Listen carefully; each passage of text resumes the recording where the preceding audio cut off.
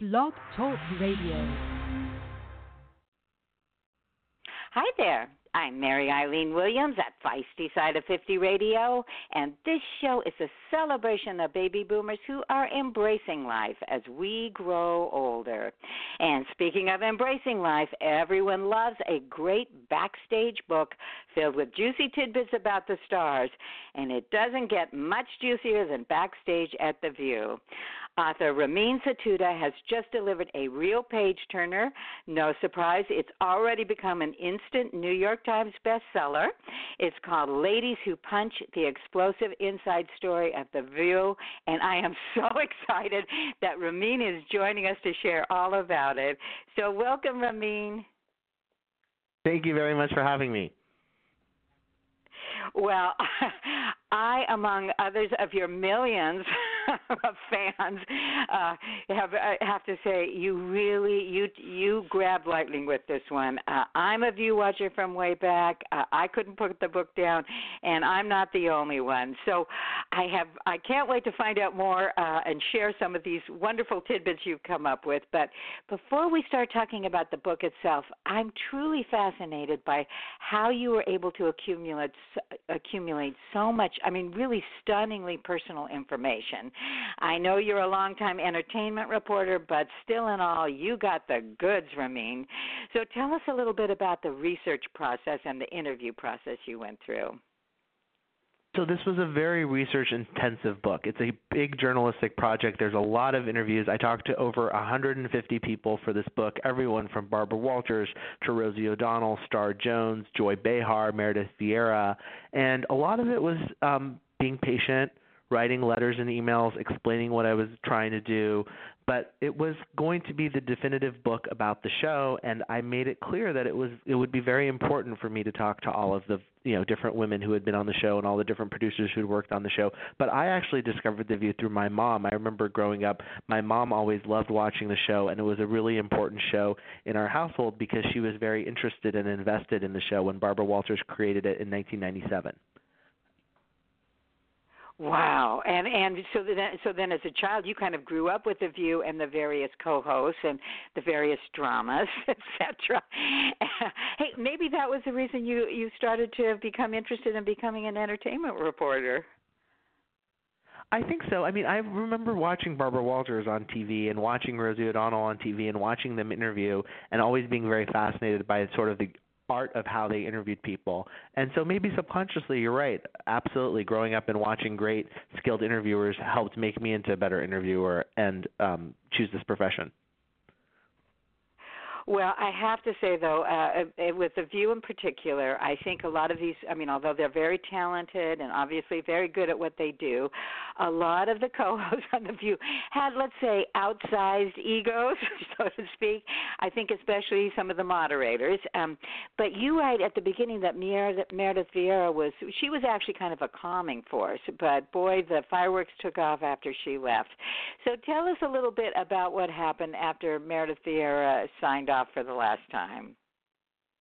So Meredith Vieira was really everyone's favorite co-host. She's exactly how she is in real life as she was on TV.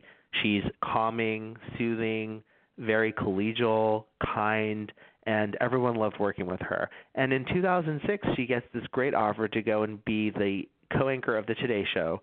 She leaves The View. Barbara Walters is very concerned about the future of the show. And in a move to save the show, Barbara asks Rosie O'Donnell to come on board and be the moderator, and then things got very complicated on the show. Well, and Rosie, there were certain people that she really connected with, others that she had difficulties with, and again, she was used to hosting her own show, so she kind of wanted to take over, as in many ways, as you write. The one thing that surprised me at the beginning is I thought she and Elizabeth were always enemies or frenemies or however the term is now, but you write, no, they actually started out as friends. Rosie spent a lot of time in the conversations I had with her talking about how she and Elizabeth were actually very close initially. And she wanted to come on board and be a mentor to Elizabeth and help Elizabeth. And she actually reveals in the book that she had a non-sexual work crush on Elizabeth. She really liked Elizabeth. And they were friendly for most of the season, and then things took a turn for the worse, and it became very personal. And Rosie felt as if Elizabeth had betrayed her, and she didn't understand why Elizabeth didn't defend her during sort of one of the personal conversations that they had where Fox News was reporting that Rosie thought our troops were terrorists.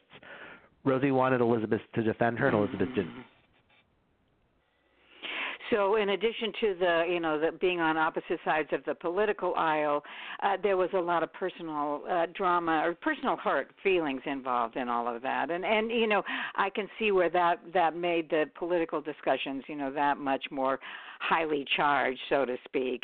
But I do want to mention too, in addition to all the drama and everything that was going on with the personalities at The View, you also bring out the fact that the show itself, as far as politicians and political impact, there was a major one that again kind of goes back to the creator, Barbara Walters. But tell us some of the major milestones that The View prompted or whatever, politically speaking.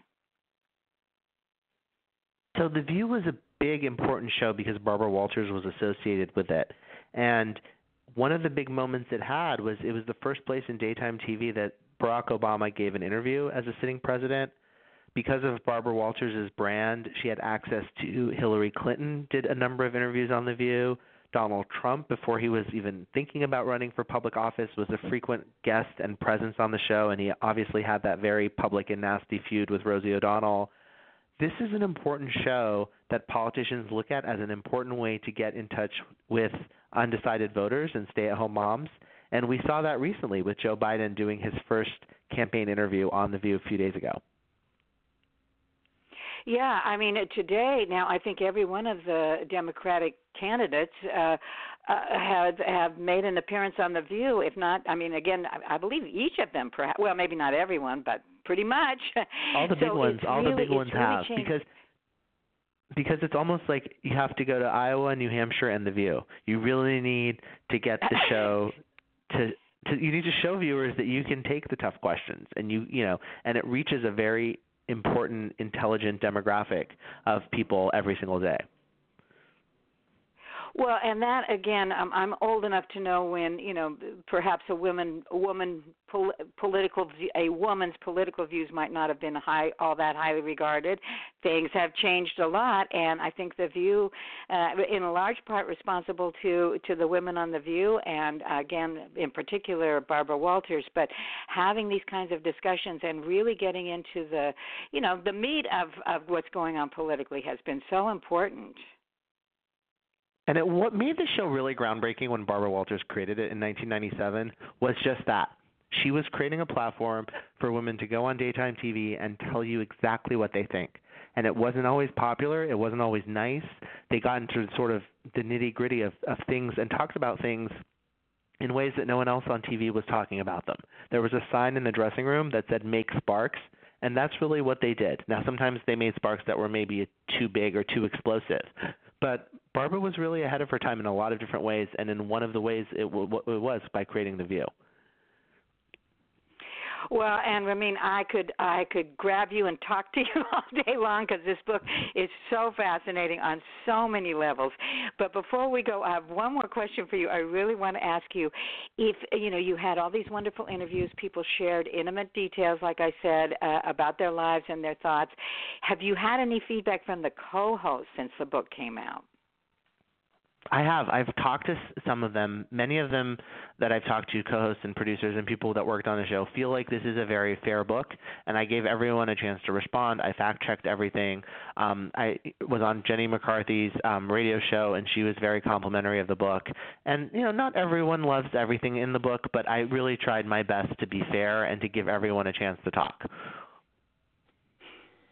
Well, I think you accomplished that and a whole heck of a lot more because this is a can't-put-down book, and I am not the only voice out there saying that. So, Ramin, thank you so much for dropping by Feisty Side of 50 and sharing your time, this fascinating book you wrote, and all this information about the ladies who punch. Thank you very much for having me. Well, it's been a treat having you, and I know our audience can't wait to get their hands on this book. I will tell everyone out there from personal experience, this is a real page-turner. So until next time, this is Mary Eileen Williams at Feisty Side of 50 Radio, saying I'll catch you later. Bye-bye.